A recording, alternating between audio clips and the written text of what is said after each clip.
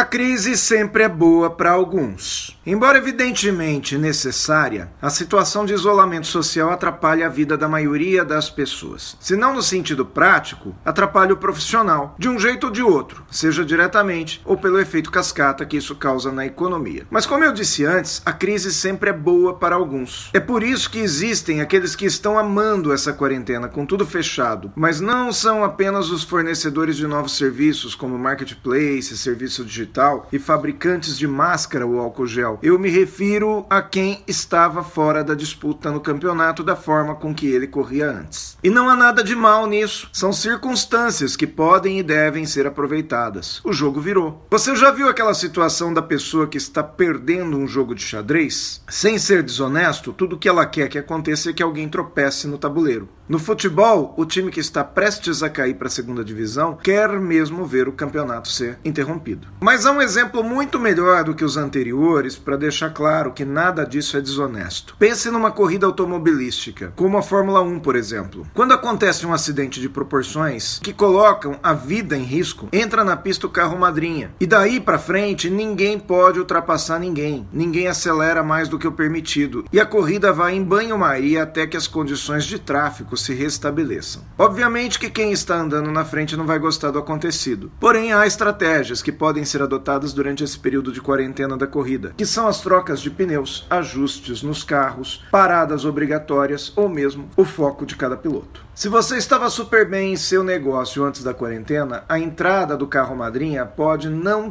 ter te agradado. Então prepare-se para acelerar, mostrar suas habilidades e deixar claro por que você era o primeiro. Porém, se você estava mais para trás, veja esse momento como uma relargada, onde tudo pode acontecer e ser diferente. Perceba que é a sua chance, e mesmo que a sua ascensão seja temporária, ela vai chamar a atenção do mercado pelo seu potencial. Fazendo isso, muito provavelmente uma grande equipe vai te chamar para dirigir um carro bom nas próximas temporadas. Porque sim, a próxima temporada vai existir. Basta saber quem é que estará nela. Quando todos choram, há os que têm a iniciativa empreendedora de fabricar e vender lenços. Eu sou Aguinaldo Oliveira, palestrante corporativo, e te convido para me acompanhar também no YouTube, nas páginas do Café Corporativo e 4 em Pauta.